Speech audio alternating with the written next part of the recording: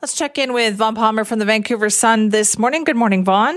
Good morning, Simi. And during yesterday's briefing, I learned a new word. Really? Whelmed. Oh. Dr. Bonnie Henry was asked, and she's talking about how healthcare workers and what they're having to put up with, and she was asked, is the system overwhelmed? And she said, no, just whelmed. Well, none of us, happily, are in the situation that healthcare frontline workers are having to put up with. Most of us aren't, but they're whelmed. I don't know. I think some of them are probably feeling overwhelmed, but there you go. I think so too, especially when you talk about they've been doing this for a year now, right? And watching the waves come and go. I would say overwhelmed is not an incorrect word to use here at all. And look, the theme of the year early on was vaccines are coming, the light is at the end of the tunnel, the second wave was as bad as it gets, we may not even have a third wave, and all of those expectations have been dashed. We're now, I think, clinging to the edge of the cliff and hoping that we get enough vaccine to head this off, but the numbers are bad. The only thing that's really good news is it does appear that the problem in long-term care has been mostly contained, and that's very good news. They're still saying that the hospitals aren't overwhelmed, so we'll have to take the health minister's word for that, although the numbers are certainly on the rise, and we are hearing from people in the healthcare system that it's getting pretty edgy in some of the ICUs and so forth. And the vaccine deliveries are coming. Premier said this week that he was assured by the Prime Minister that there's more vaccine in the pipe, that all the promised vaccine will be getting here. So there is the good news, but right now it's a pretty precarious situation. It certainly sounds like it. And also, didn't earlier in the week they said, no, we don't need more restrictions. We don't need to do more. And then yesterday they announced more?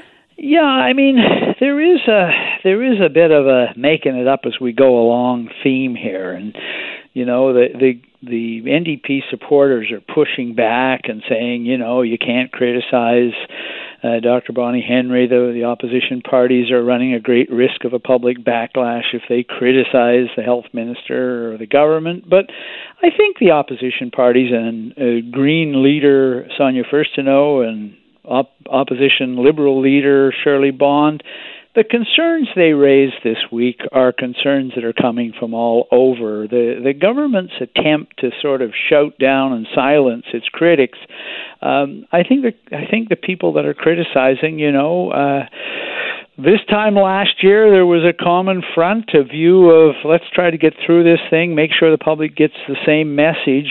Now, when you're criticizing, I think you're voicing what you're hearing from the public, what we're hearing even from people in the healthcare system who are speaking out a way they didn't last year.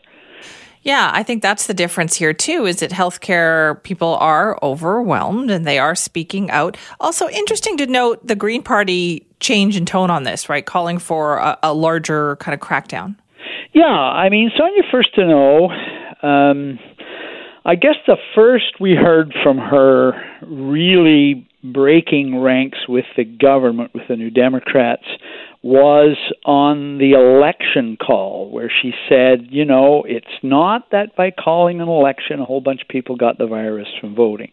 It was it wise to put the entire public sector into caretaker mode for weeks while the government pursued a self-serving political agenda? And now she's coming out, and this is sort of a second wave of criticism out of that, which is, if we'd stayed focused on this, if we hadn't been so busy with our own political agenda, this is the government, might have acted sooner to deal with the third wave, to put some measures in place suggesting could have avoided it. I thought it was, again, I don't think Furstenau is, in my experience, reckless and irresponsible. I don't think it's settling scores with the NDP. I think she's saying, again, what she's hearing from her constituents, a concern about young people, that maybe we should be diverting some of our limited supplies to vulnerable young people who can't have AstraZeneca for medical reasons, have been advised against it. And also talking about frontline workers. We have limited supplies. They should be going to the highest priority risks. And so she's voicing, I think, again, legitimate concerns. The Liberals, Shirley Bond, saying, the government's trust us message, we know what we're doing, has been frayed in the last few months.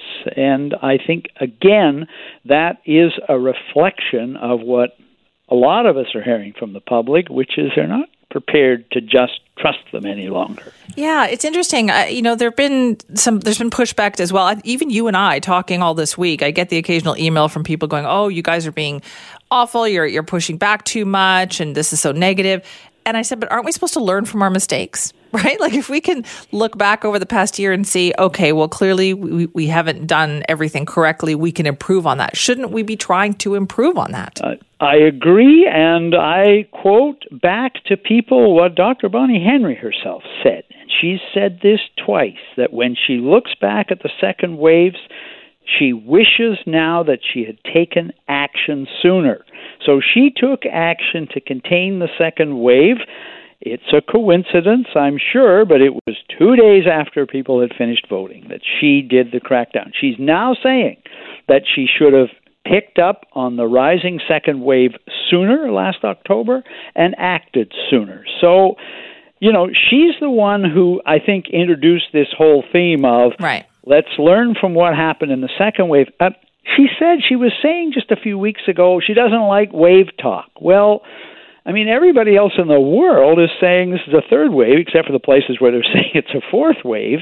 I don't think it's disrespect to either Health Minister Adrian Dix, who has done an amazing job and has focused in a way that no health minister in my time has ever been focused. I don't think it's critical of Dr. Bonnie Henry and her team to be saying, are you sure right now that some of the lessons you learned in the second wave shouldn't have been applied sooner now, whether we shouldn't be doing other things? I don't think they're beyond criticism at the moment. I would agree with you on that. But I think, unfortunately, we still have that mode of, we should just listen to everything they're saying, but they should also be listening to what people are saying, and that is their concern. And I think that's really what it comes down to, is that we're just worried. I agree, and I think the days of beyond criticism have faded, and if the government and their supporters still think that you shouldn't be criticizing, I think they're missing a shift in the public mood. But, part of this, too, is, and here's the political thing, and I see the Premier, John Horgan, is out on social media this week, and he's saying, as we work to put the pandemic behind us, we're positioning British Columbia to come back stronger on the other side. That's the political message from the NDP. They've got a throne speech coming next week. They've got a budget coming on the 20th, and this pesky old pandemic is screwing up their political messaging. A big part of the problem of the public getting ahead of itself in taking precautions on the pandemic is John Horgan's excessive optimism on this. And I think, again, the political pressure, don't criticize Adrian Dix, don't criticize Dr. Henry. It's coming from New Democrats who want to turn the page and get on with the good messaging in the budget and the throne speech. Unfortunately for them, the pandemic keeps disrupting the message. No kidding. Vaughn, thank you so much. Bye-bye, Sim. Have a good weekend. That's Vaughn Palmer from the Vancouver Sun.